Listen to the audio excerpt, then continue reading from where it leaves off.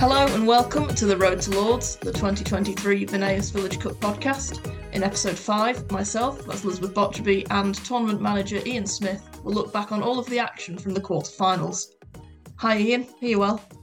Yeah, not too bad, not too bad. It was really good to get all 4 games in. The weather forecast last week wasn't great, and it causes all sorts of fun and games if these latter stages are delayed. So yeah, it's really good. A couple of them, one was shortened and one finished very late, but we got them all in. So that's always a relief for me. The headlines. Yeah, and we're down to just 4 teams now after the quarter-finals. Those matches were Grampound Road versus Hook and Newnham Basics, Milford Hall versus Bartby United, Leeds and Broomfield against Ashmanhoff and Barton Wanderers, and Shieshead and Forton against Staley. Which game stood out for you, Ian? I really enjoyed the Ashmanhoff and Barton Wanderers game versus Leeds and Broomfield. So that's Norfolk versus Kent. And these two sides have gone really well this year.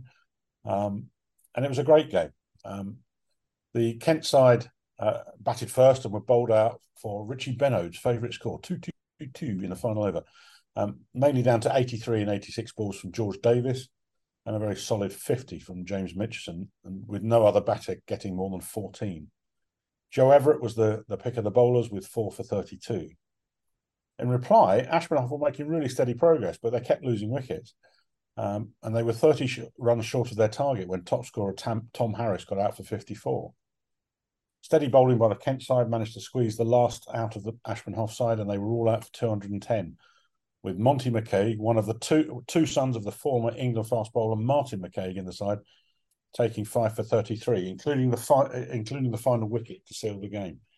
The game was also delayed by an injury to one of the Kent fielders who dislocated and broke his collarbone with 3 overs to spare. So there was quite a delay. So the game was delayed and played much later than expected. But it was a great game of cricket, and I know you and I were actually watching it live on the internet towards the latter stages just to see who snuck over the line. Yeah, that's how committed we are to the Village Cup.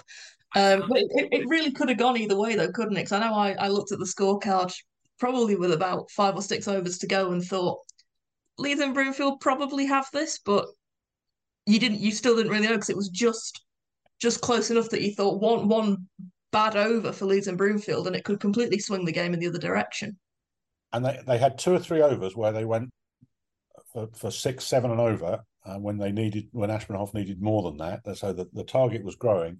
And as I say, they just kept losing wickets, or Leeds and Broomfield just took wickets at the right time, just as some momentum was building. Another wicket got and it slowed down again. So it was a great game. It was a really good game of cricket, and sort of summed up the Village Cup really, in that it swung. The pendulum swung both ways in that game. Yeah. Which game did you caught your eye? For me, it was Grampound Road versus Hook and Newnham Basics, and the winner of this game will face Leeds and Broomfield.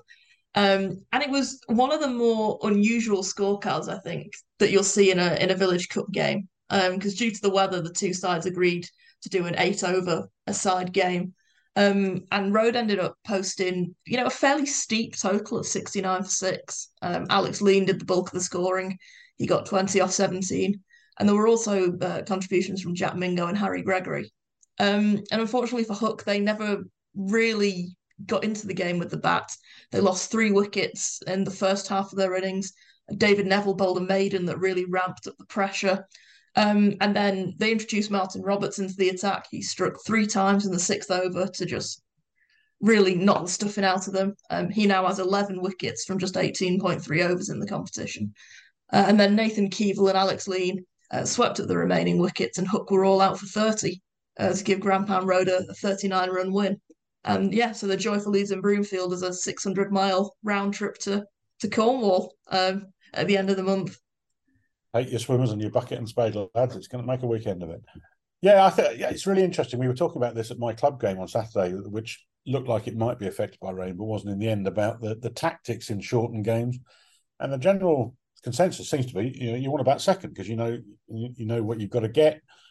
But that's just blown out of the water sometimes. If the first innings is just much bigger than you're expecting, and especially in a game that's 8 overs, if you don't, have a big first over, you're behind the 8 ball from the start of the second over, really, and it's difficult to catch up in such a short game. So that was a really interesting game, and we've all played in games that have been shortened like that, and they do become just a biffing fest sometimes, where shots that wouldn't be played normally in a 40 over game do get played on days like that. But again, that's the beauty of the Village Cup. It brings up all sorts of weird and wonderful games. So when I first saw the score, 69 all out, or 69 for 6 and then 30 all out, I thought that might break some records, but then I realised it was only 8 overs a side.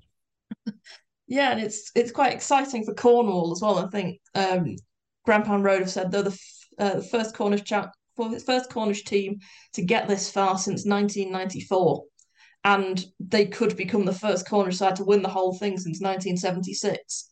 Obviously, Troon have all 3 of Cornwall's titles, so it's been a long time since the Village Cup has travelled to Cornwall. Yeah, and as I said in previous rounds, I do like the idea of that's quite a big trek for anybody, for whoever's going to Cornwall, even if you're going from the Midlands. It's still quite a big trek. And I think Leeds and Broomfield, having had such a good win last weekend, they'll travel with some hope and some expectation, and it'll be a great day. Whoever wins, it'll be a great day. And that the only thing that can sometimes dampen the not the enthusiasm, but dampen the effort, if you like, and make people go into their shells a bit, is that you're only 1 game from Lords. And that's that's the old cliche in football, isn't it? The worst game to lose is the semi-final, not the final. And I think that, especially with 4 sides that we've got this year that would be making their debuts in the final, I think, and certainly none of them have won it before. So, I've never played in games where the result would have ended up in a Lord's final, but semi-finals are do strange things to people sometimes. Yeah, and obviously there were 2 other matches in the north half of the draw. It was heartbreak for Barkby United against Milford Hall, as Milford Hall chased down 214 off the penultimate ball of the match. Barkby had done really well to fight back from collapsing to 130 for 6 to set a pretty competitive total of target of 214. Jack Johnson hit a smash and grab 35 off 17 at number 9 that really sent their worm quite vertical, actually. It's quite fun to look at. And Milford Hall didn't have it all their own way. They collapsed to 115 for 6, but they just seemed to just fight back from the middle order. And you really have to spare a thought for Ryan Waplington. He was tasked with bowling the 40th over for Barkby United, and he took a wicket and conceded just 4 runs off the first 4 deliveries. But Harry Edwards was equal to the pressure and smashed a 6 off the penultimate ball, which is a really heartbreaking way for Barkby United to go out. And Milford Hall, they'll be facing Staley, who completed a much more comfortable 5-wicket win over Shireshead and Forton. Joe Oliver was the only batter to really trouble Staley's bowlers. He scored 48 before being out-caught and bowled to Scott Kerwin. And Staley, okay, they had a couple of early struggles with the bat, lost 3 early wickets, but Scott Kerwin again proved a thorn in Shireshead and Forton's side, added 65 not out to his 2 wickets and 3 catches. Staley safely through to the semi-finals. Yeah, and it's interesting, and I was just looking at which regions these teams in the semi-finals have come from. So, as we said before, we got Cornwall versus Kent, and then West Midlands versus Cheshire. And again, they're relatively.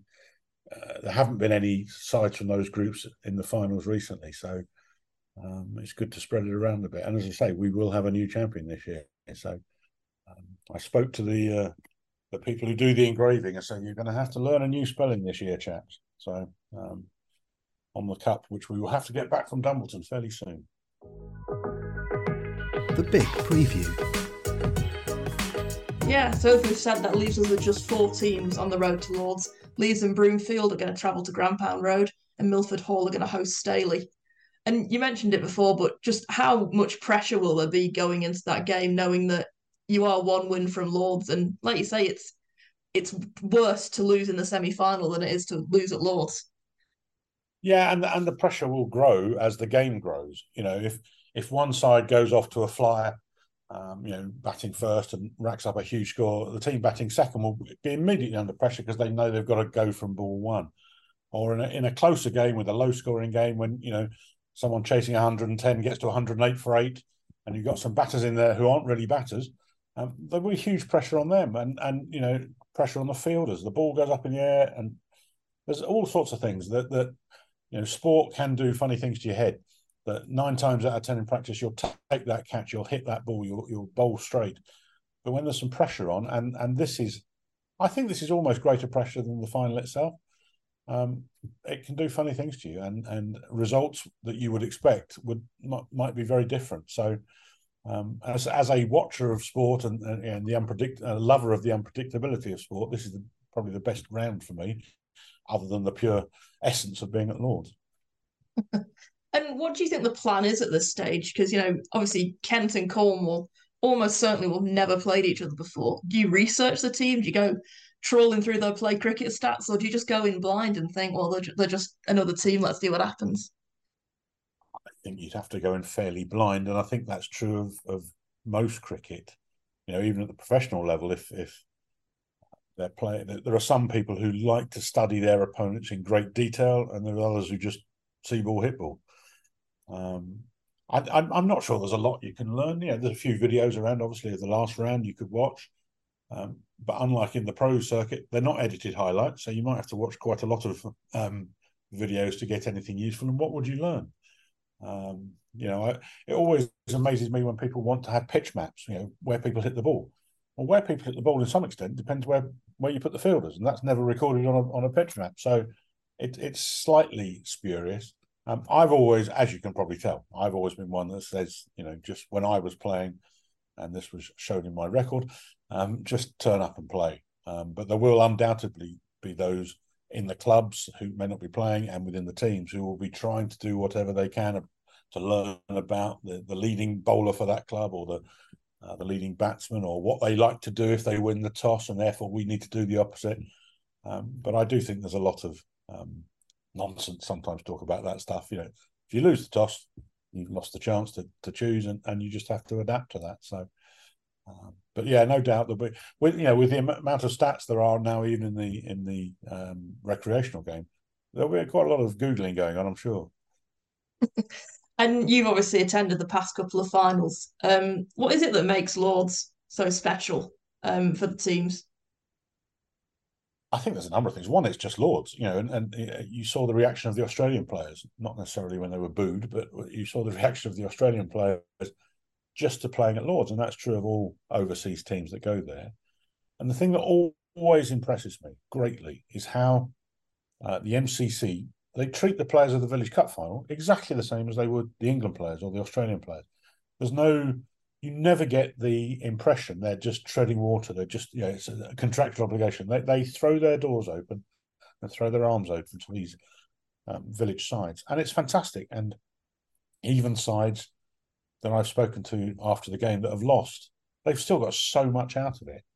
And that's what I was saying about the semi-finals. You lose the semi-final, well, you've just played on another club ground. But if you lose the semi-final at Lord's, you lose a final at Lord's, you've still played at Lord's, which most of us, myself included, never did. And it's something that, they will talk about to their kids and grandkids forever. And it is such a special occasion.